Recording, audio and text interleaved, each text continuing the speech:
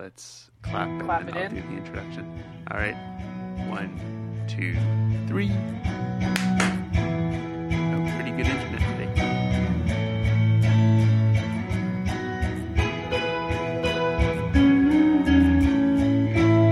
Welcome to Urgy, the Urgy podcast episode. This is going to be episode 6. I'm Jacob Zimmer, and I'm in Toronto this time, and over there in Calgary, I see... It's me, Vicky Stroich. I just did like some awful polka dot door thing for totally heard good that. reason. And through the looking glass, I see Vicky and Jacob, Brendan, Georgina. No. So welcome to the Urgy podcast, where we talk about Leadership, creation, and all dramaturgically. Vicky and I both have pasts, futures, and presents as dramaturges in the theater and dance, and so we just apply that to everything in the world.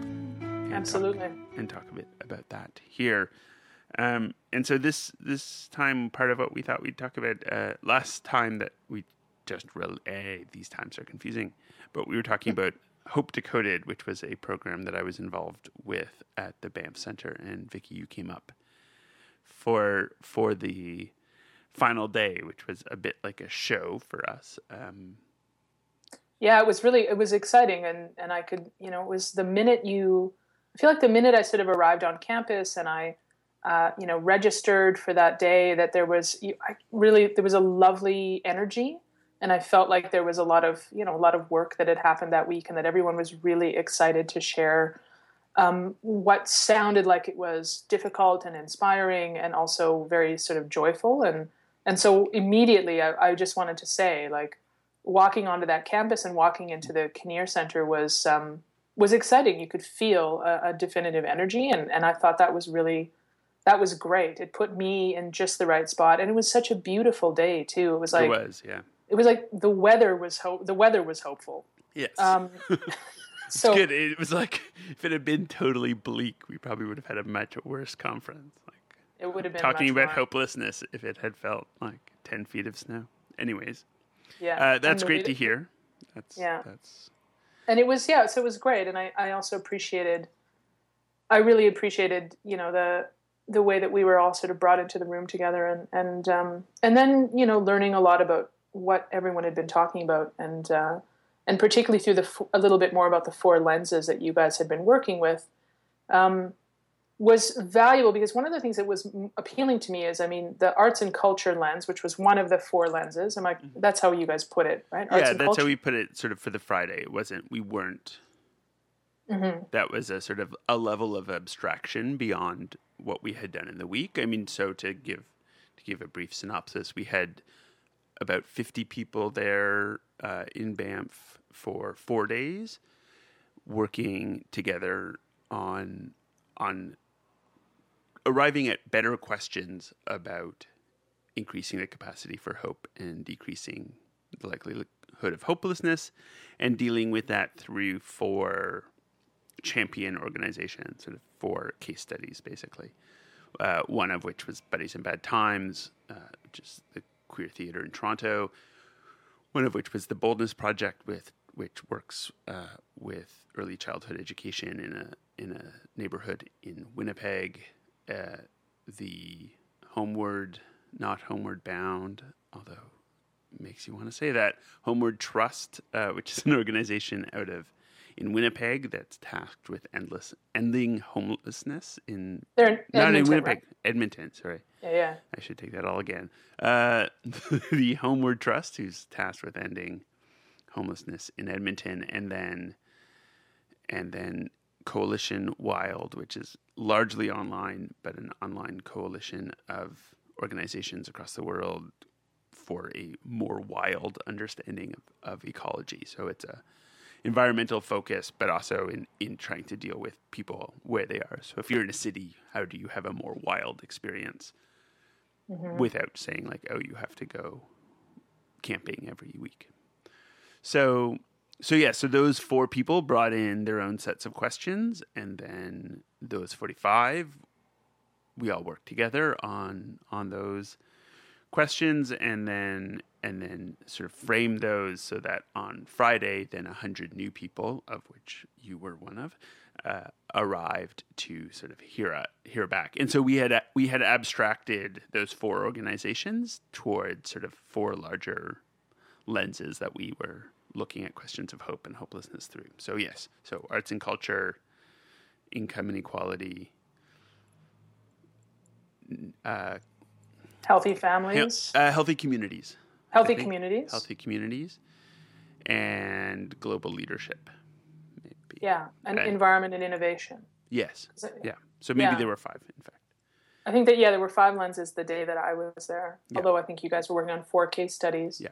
But it was really fascinating. And I think the diversity of the group that had been assembled, and certainly the diversity of the group, the other 100 of us that showed up, was exciting. And the reason that it greatly appealed to me, in addition to the fact that I, was very curious about what Buddies had been addressing, and also was very curious, obviously, about what you were working on as a friend and colleague. But it was also, what I was interested in was being able to put on a range of lenses to my view. Mm-hmm. And while I was up there and curious about the arts and culture lens, one of the things that I found really interesting was talking about the various different questions, because I think the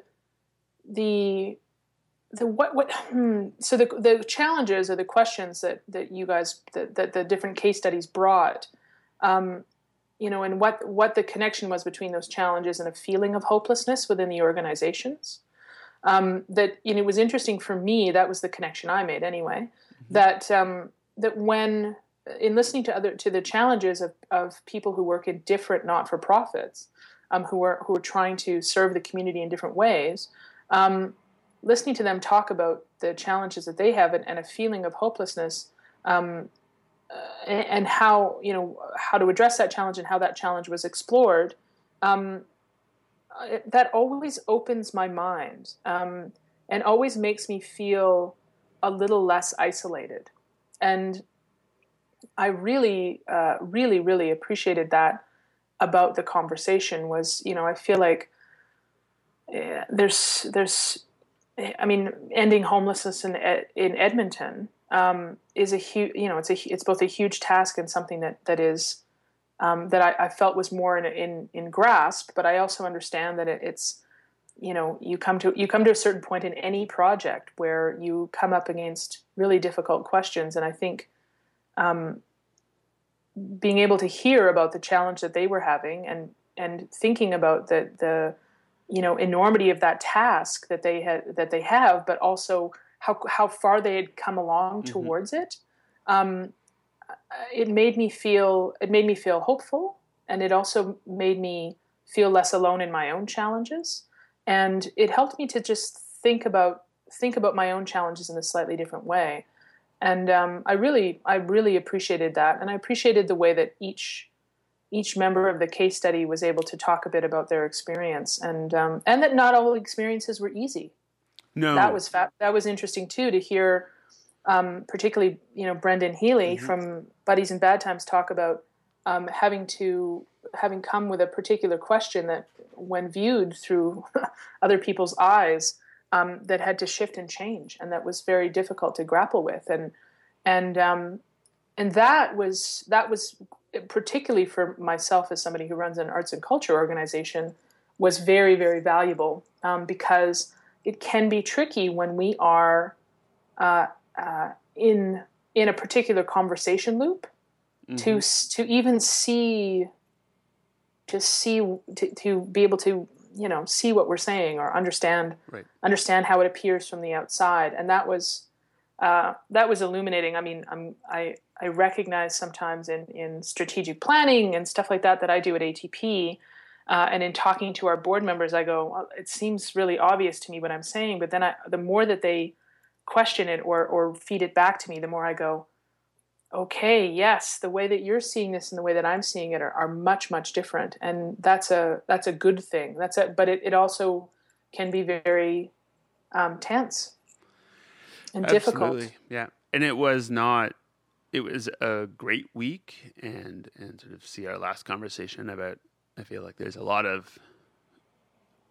were a lot of safe spaces and sort of non-disclosure spaces created, and in part because there had to be. It was bringing people from different backgrounds together is more difficult than not doing that. Like, part of why it doesn't happen is because it's harder, and it requires more work and a different kind of work, right? A sort of emotional labor. And so it was very rewarding, I think, for myself at least, and for most of the people I've talked to in different ways. But it certainly wasn't easy. It was, and in a good way, in the right ways, in the ways that make sense to having conversations that might change your perspective, right? That's changing my perspective is a painful thing to do. Mm-hmm.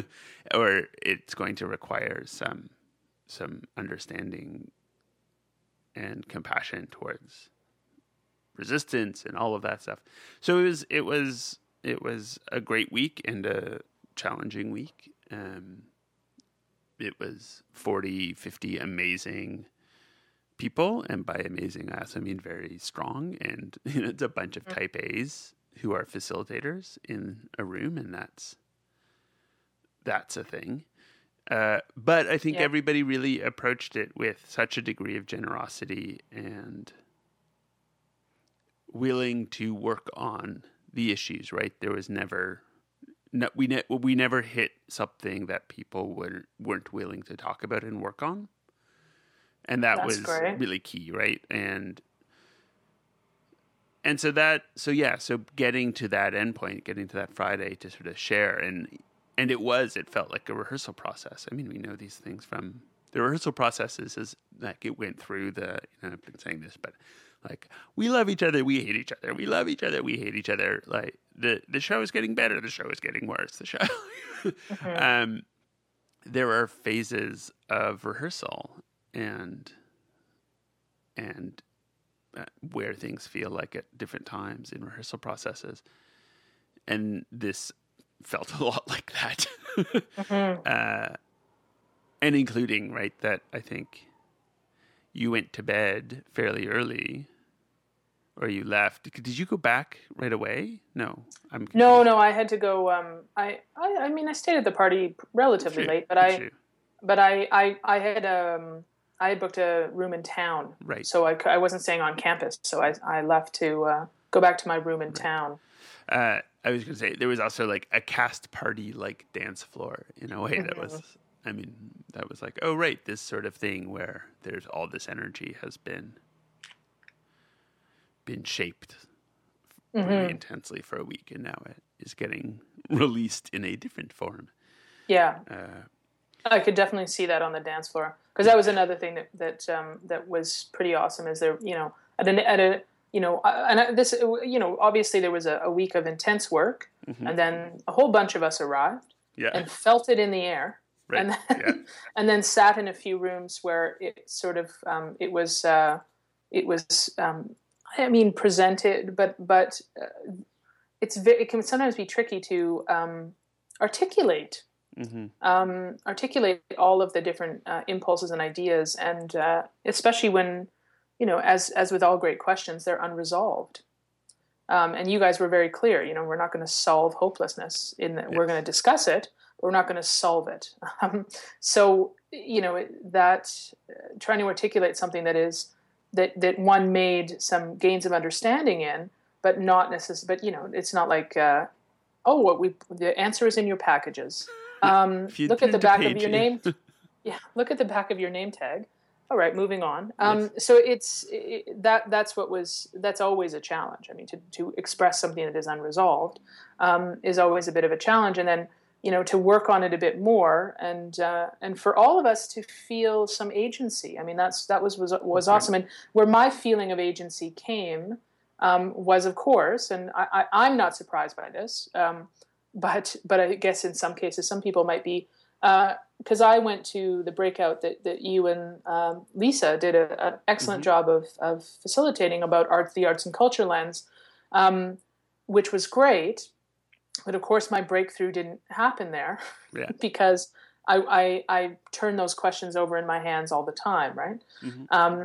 I had a great feeling of agency and in the environment and innovation session, which is my other great interest because of surfing. My interest in the environment and conservation has really grown in the last few years. So I was really curious about that conversation, and again, it's because there was something about the way into that conversation and the way into what Coalition Wild is doing, which is that your own perception of or connecting yourself with what memory has been you have of wildness, and interacting with the wild, and then talking a bit about just different ways to challenge different assumptions about it. I thought. And because I didn't feel the professional weight of having to answer these questions or work every day on that question, I felt a level of freedom and agency to talk about how I feel about things, and what ideas I have, or respond to other people's ideas, because I hadn't already heard about that idea a million times, or there's something, and it's interesting to remember that you can engage in that way. And I like to think I'm a pretty open and easily inspired person. I'm a dramaturg, for God's sake. I love questions, but there's moments when I feel like I need to draw on a reserve of flexibility and openness and grace to engage, particularly with a question I've engaged with before. And having the odd opportunity to engage in a different question reminds me of what that feels like. And so that was inspiring, and that gave me hope. It gave me hope that I can, access that level of engagement and then reapply it. Even though I feel like I've run my hand over a particular series of questions a million times, there's always a way to sort of get back in with a level of openness and grace and flexibility that I sometimes forget. So that's that was extremely helpful for me, and I really enjoyed that. And I would say, I mean, one of the things that makes me think of is also where would there be a space for, in the conversations that you're having about your issues, of bringing someone in from environmental so that it is that for them, but also probably brings a bit of that feeling of oh, right, this person's just going to ask left field questions, or what to us feel like left field questions, or going to bring a bit of oh, you guys do it that way, we do it this way.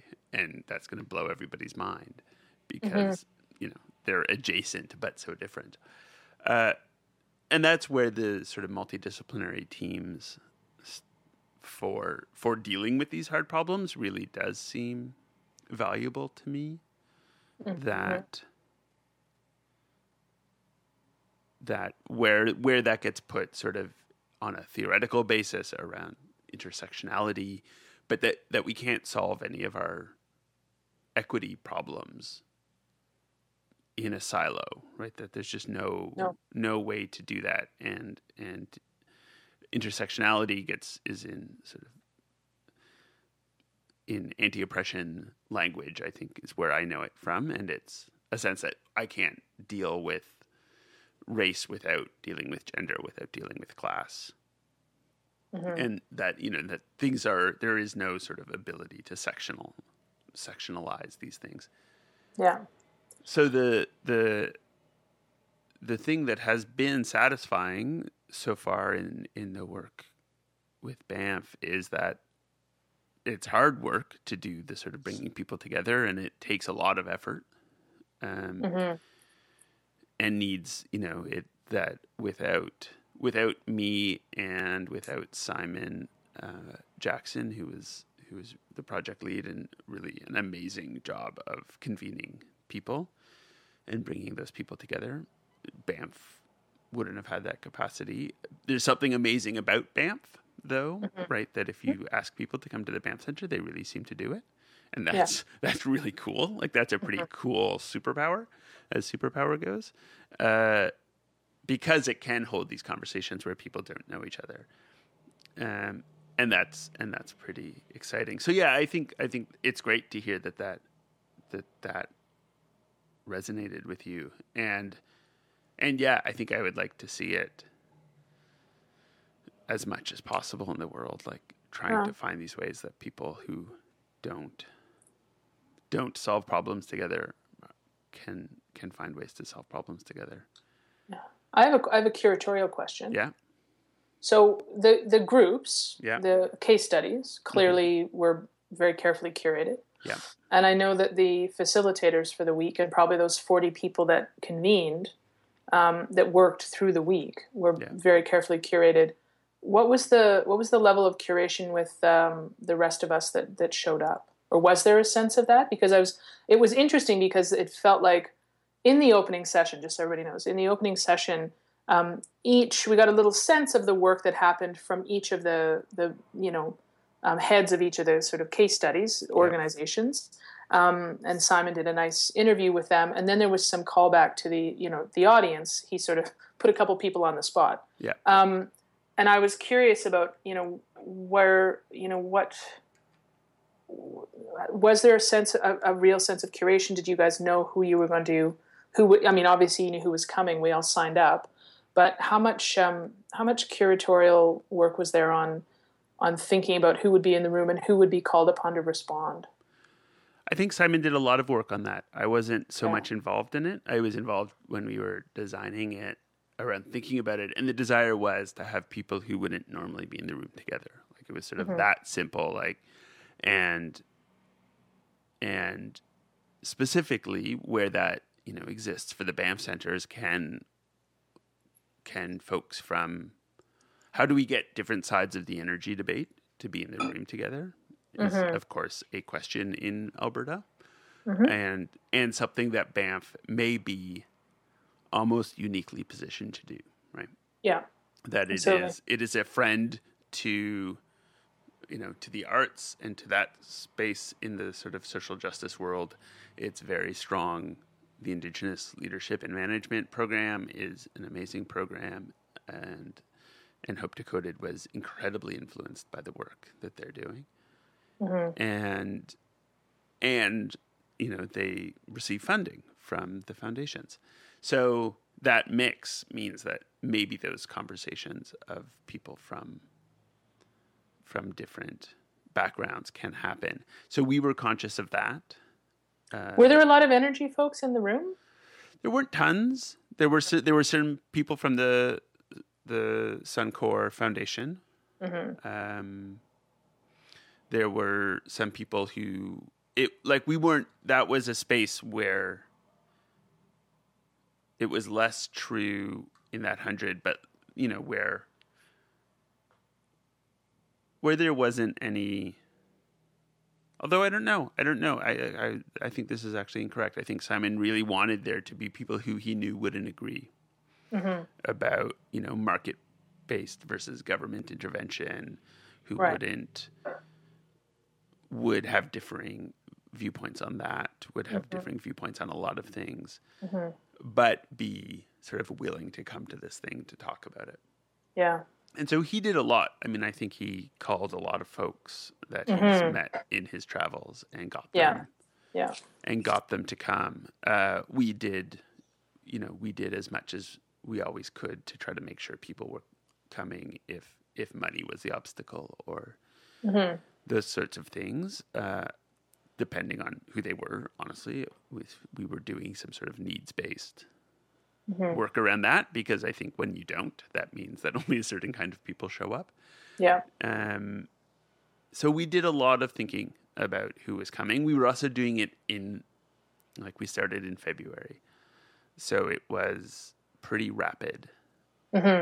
and so it could have, over a longer period of time, maybe got to different people. But yeah, we were doing that. And then I think Simon knew some of the people who he wanted to put on the spot. And those certainly were more contacts from his world. Right. People who wouldn't hate him forever for putting them on the spot. Yeah. And who were people who were in positions of power and experience enough to be able to, also have a little bit of be able to formulate their responses. Yeah. Yeah. Who are used to that kind of, and it was interesting to sort of see, who those folks were, because there was a bit of diversity there. But it was also, people, we all know people in power in this country come in a particular make and model a lot of the time. Yep. And that was interesting too. It's interesting for me to think about the face of leadership and the changing face of leadership, and to think about us, the importance of aspiring to those kind of positions, and thinking about changing the face of those positions. It's interesting too. Alberta's in the middle of a provincial election right now, right? And how aware I am, in a way that I don't.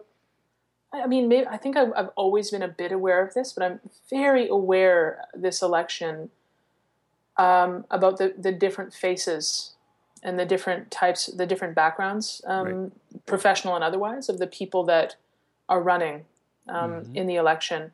And in my riding is it's an interesting riding. The former head of our arts council here in Calgary, Calgary Arts Development, Terry Rock, is running for the PC party in this election. So I know Terry personally, there's other people who are running in my riding that I don't know that other people know, and I'm thinking a lot politically about the faces and backgrounds of the people who are going to find their way into positions of power, and where I put my own energy as a person who cares about leadership, and who cares about a diversity of voice, and also where I place my vote. Mm-hmm. Yeah, absolutely. And I was thinking, I think a lot about that too, and the conversation, the Hope Decoded conversation that whole day, in a way, one wants to put a bunch of politicians in a very real place to have a conversation about hope or hopelessness, in any given, right now, in any given year or any given geographic location. But it made me think about, interestingly enough, it made me think about politics and agency, which it is, I guess, isn't surprising, because, my own personal passions and my own personal feelings of agency are what give me hope, or, the difficulty with those things is what leads me to hopelessness, feelings of hopelessness.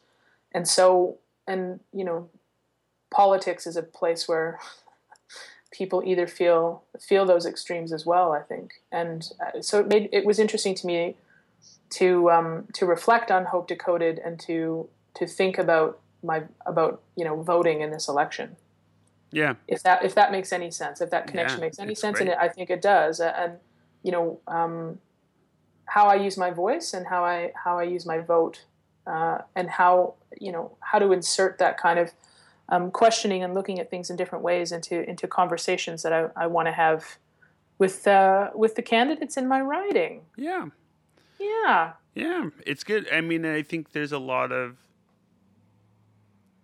that, on the sort of what we don't solve, right? What is ongoing. Certainly we want to track and support things going on after Hope Decoded that started at Hope Decoded, right? Whether that's two people met and therefore there's a connection,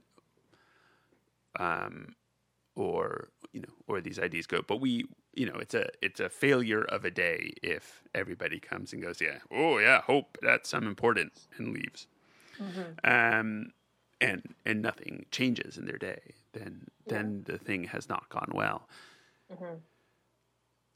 And that we understand that that's a process, right? Because it has to keep going. I mean, that's the thing about hope and hopelessness after all of this is because most of the people that we brought in who were our sort of case studies are at some levels amazing successes, and can be seen as incredible successes, and that doesn't mean that one doesn't feel hopelessness or need to find new ways to look for spaces of hope. That these things are all a process, and that by thinking about the process, you can get better outcomes, which is, dramaturgy, right? That in thinking about how we're working on something, what happens as a result of it can get better. And we know that, and we know that it matters who's in the room and what kind of spaces for listening there is.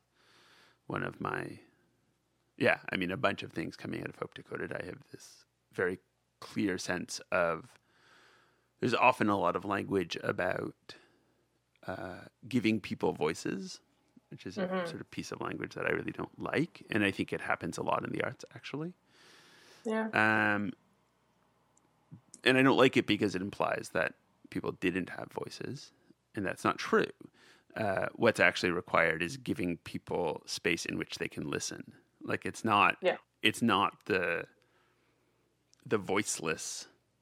It's not a problem of voicelessness. It's a problem of deafness, and in that sort of broken metaphor. And so to then try to how do we create spaces and support people who are looking to create spaces where the most people can listen and speak, but that the listening is actually the thing that I left going like, oh, that's the important part. Yeah, I fall into that voice trap a lot.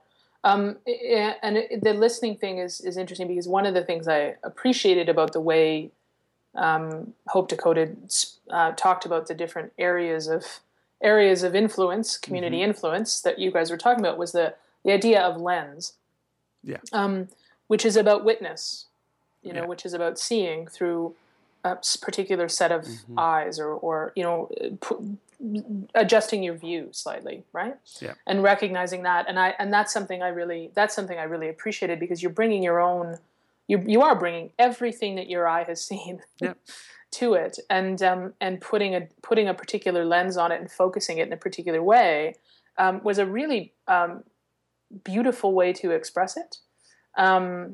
And that's one of the things I really appreciated about it. And there was the value of listening to other people and creating that space is huge. I mean, and it is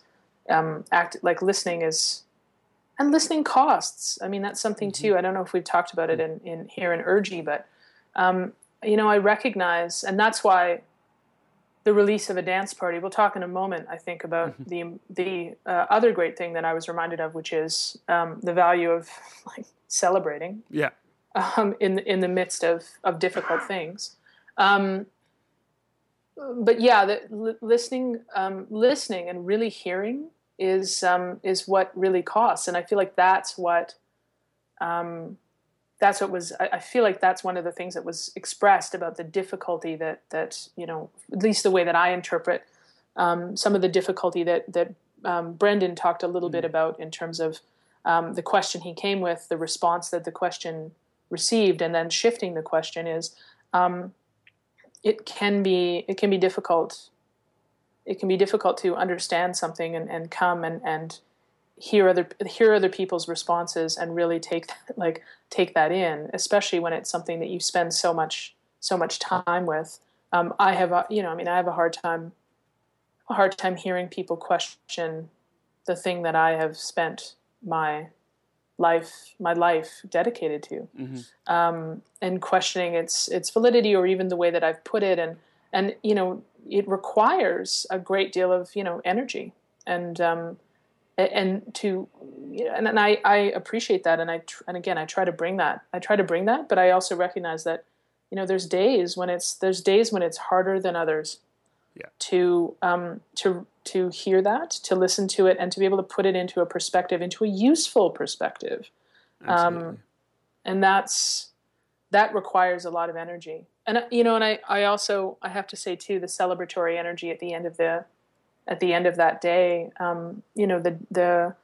the dinner where we all got to sort of mix and mingle, and where there was an opportunity to dance. That energy was really great, because, and I think we just talked about it, or we mentioned it a little bit earlier, that there's a great deal of, if you're grappling with a challenge, it's probably because you've had a bit of success. Right. Yeah. Like you've come a certain way, and then, you come up against a challenge, you come up against a question about how to proceed. And that's one of the wonderful things, is that, it's about breaking through that feeling that you can't proceed. And I think part of what one always has to do, and I was reminded of this, is celebrate where you've come from. It's like celebrate that sense of accomplishment that brought you to the place where you now have to ask a question about what happens next. Mm-hmm. And celebrate that other people care deeply about what, and that you're in a room full of people who care enough about their community that they came together. And celebrate that exists. I mean, celebrate togetherness, and that was something that was, it's always nice to be sitting in a bunch of chairs facing towards the front of a room, but to be able to actually dance and celebrate together and dine together and share that, allows for a connection that creates a deep feeling of hopeful, of hope. And we wanted to do, there was also, we wanted a lot of art in the day. We wanted sort of as much art as we could wrangle in the day, even to the point of we're just going to move pianos onto that floor where the meetings are happening, because it will be nice to see pianos.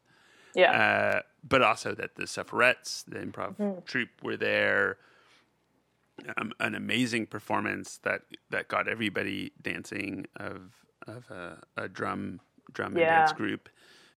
And so that was a real desire to have those sorts of senses of not relief, but of celebration and of pleasure inside of this, which, for me, and that tries very much for me into all of the work that I'm doing as a maker of theater, is that and this is my frame, but I am most likely to change my mind when I'm smiling, and I'm most likely to be open to hearing someone different from me when we've also had a shared experience, right? So that, I think, you're less likely to fight with somebody who you've spent some time dancing in a circle with, and or laughing at improv and making funny noises with your mouth. I think that's true, and I think that's just basic empathy, and that's an okay thing, right? That's part of.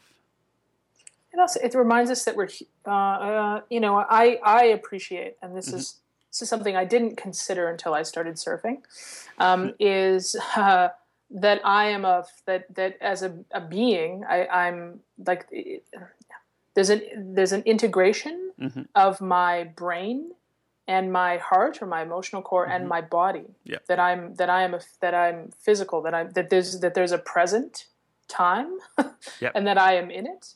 Yeah. And that all I can do in any given moment is put those three things together and be present, and rely on where I've come from, and trust that I'm going to be going somewhere. But to occasionally bring, and that's what physical activity, and indeed the great thing about improv is that it allows people to think about throwing out an idea and seeing it become something.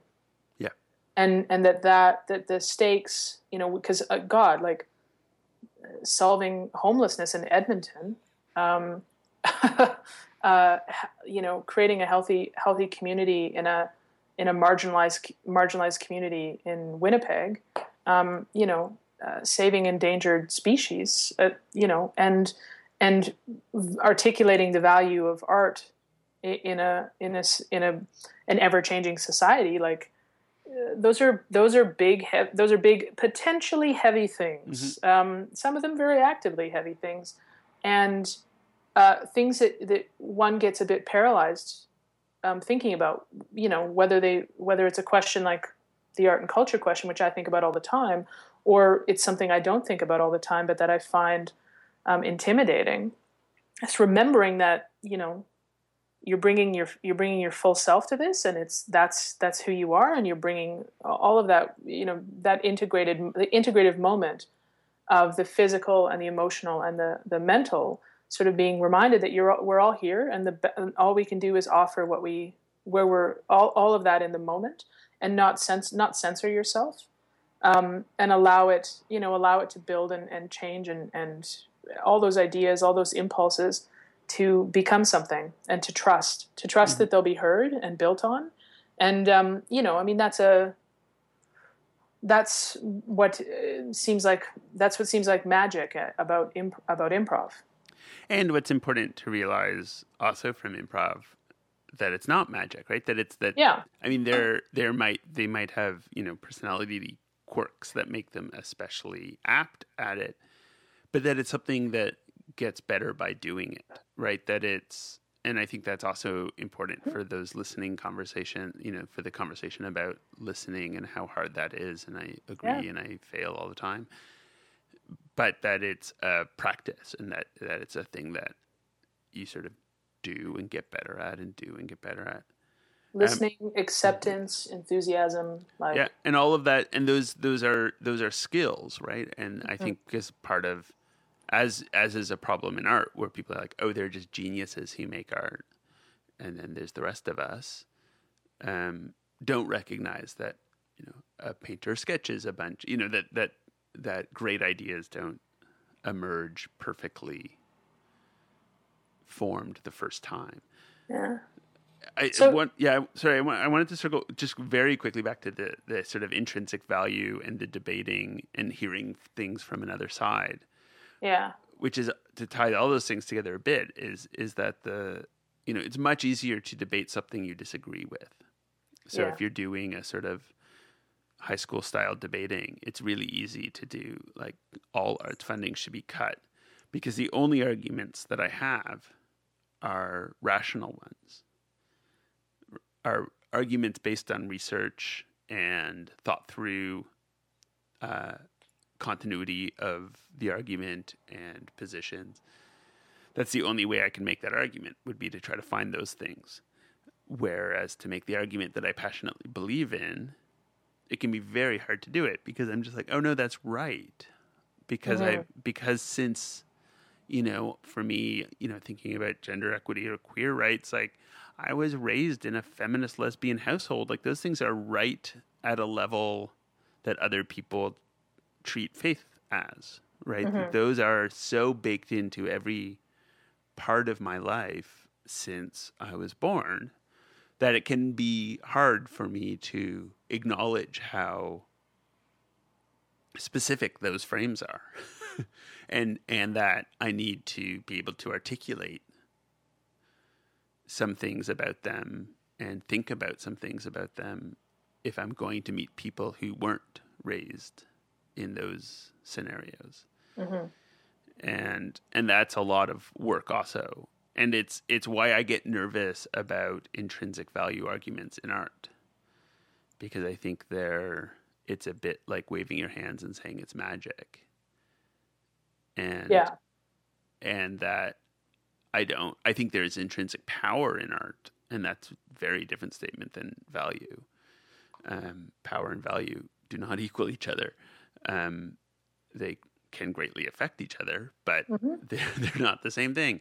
And so when we think about what's the art that we're making, that it's, and why is it worthy, that is not worthy intrinsically, in the same way that technological progress or pulling every resource out of the ground, those things aren't necessarily worthy intrinsically. Like we can talk about those things, and if we can't talk about those things, then we're in trouble. Yeah, and I say seems like magic because I know so well that it is skill, and that it is, and that there is something, and I don't, and again, I don't know many improvisers who spend a lot of time breaking down where their skill comes from, or how they developed in certain ways, because their ability to listen and create ideas, and also and to just they're fully human and fully present, and that's probably one of the most difficult things to do, is to take everything in, and also to build on, to not provide judgment, to build on what somebody else is offering. It's one of the most vulnerable and brave and exciting and skillful ways of communicating. And I think it's one learns more from that than one learns probably taking a lot of courses. It's so valuable. And I really in the same way that dancing and remembering this sort of way that a beat works, and how you think about that. I mean, it's and how you just listen carefully and respond and create something is. I thought it was really great that we had those examples and those experiences to get us out of our heads. Mm-hmm. And I think that's probably one of the most important things. And that, again, the beat of, I find the beat of drums, and I never think about it more than when I'm listening to, particularly First Nations drumming, how powerful that is, and how that beat connects and sort of frees up my sense of being present in a way that I can't entirely explain, but allows me to just feel more open and ready for conversation, and ready to really listen to other people. And it's about listening to a beat and listening to each other, and that level of very visceral presence in a room is another way that I feel like we become hopeless when we get disconnected from presence, and when we get wrapped up in what the future holds or doesn't hold. And so one of the key things about the entire day was the many different ways that I was asked to feel present. And that to me, I would say is one of the things that I really came away appreciating in a way that I didn't expect, because I wouldn't have known. I mean, I knew that I was coming to the Banff Center. We were going to talk about big stuff. Yep. And but I didn't necessarily expect to feel so human, right? In the best and most beautiful possible way. And I would say that that's one of the pieces of feedback that I wanted to really express, that is extremely important. And so what just to sort of like come back and wrap it up, what is what's next for Hope Decoded? Like, when do I get to feel that again? Jacob Zimmer? It's a good question. I don't know. It ties into a bunch of work that the center is doing around income inequality, and that stuff will be close to you. That will be more Banff centered. So there's social innovation generators, I think, and that's a residency. So there's a bunch of residencies and stuff going on at the Banff Center that I think are going to tie into those things. I feel like we're now the Toronto the Toronto Arts Council Cultural Leaders Lab is the thing that I'm on right now, and we're certainly taking a bunch of learning from Hope Decoded. I think we felt very good about Hope Decoded, and it was when people talk about wanting to experiment and take risk, the major thing that we wanted or was desired of us as designers on that program was that it feel like nothing else had felt like at Banff. Mm-hmm. And that was sort of what we were asked to deliver on. Mm-hmm. And that it have a sense of wonder and awe. In a very funny way that is not how I would have ever expressed it. Like, it was once expressed like, this should feel like Cirque du Soleil. And so, like, that was my weird version of trying to, like, but what is that wonder and awe and sense of presence, right? That was. Anyways, I think there will be stuff in the future. I think there will be other opportunities, and certainly it's an attempt. I think I would love,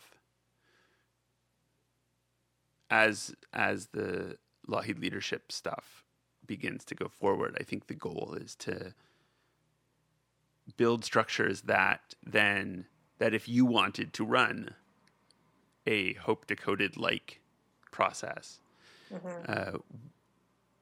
That we could support that in some ways. Even if that's, a guidebook of resources, or, that these things, it's a lot of work, and it's a lot of resources. Mm-hmm. That was well more than I've spent on a theater show ever for that week. Mm-hmm. And yeah, so I think there will be more, where I think there are some things that I would like to see that are almost like products that might come out of, that got talked less about on the Friday, but were design solutions to problems that probably could get worked on by a smaller team at this point, and get closer to being taken to market, as they say, unless you're a big Charlotte's Web fan. Mm-hmm. Then it means something different. But so those things might happen. I think more looking at trying to meet this way, trying to think about what a big summit might look like, that's a shape it could take. I think there's certainly some desire on our part to do more things like that. It's then finding the resources and the frames to do it. Mm-hmm. Yeah. And that it doesn't need to happen only at the Banff Center. I mean, it's a remarkable place, and I think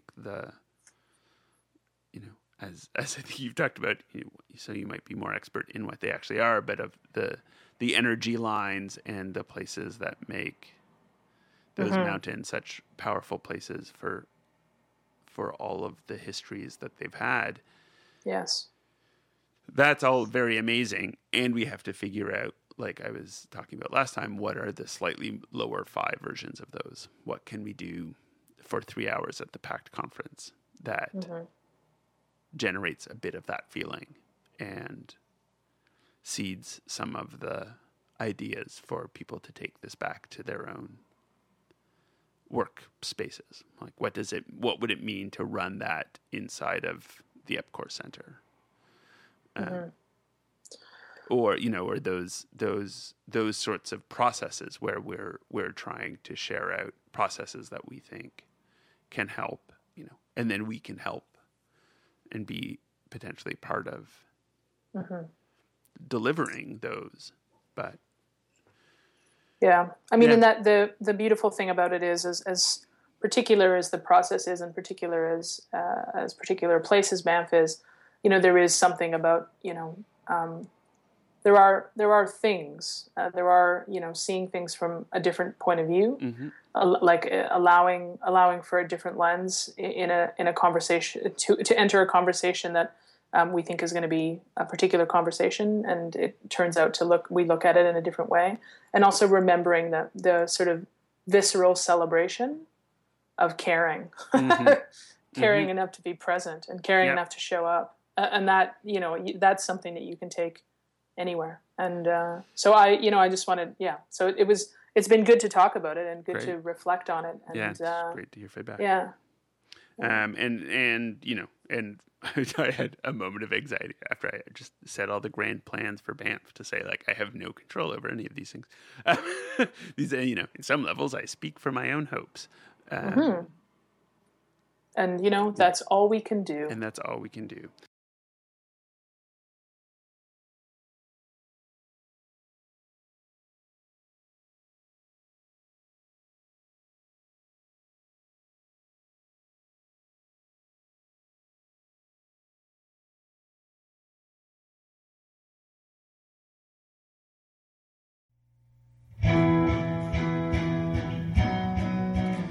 So Vicky, if people wanted to find you on the internet, where would they find you on the internet?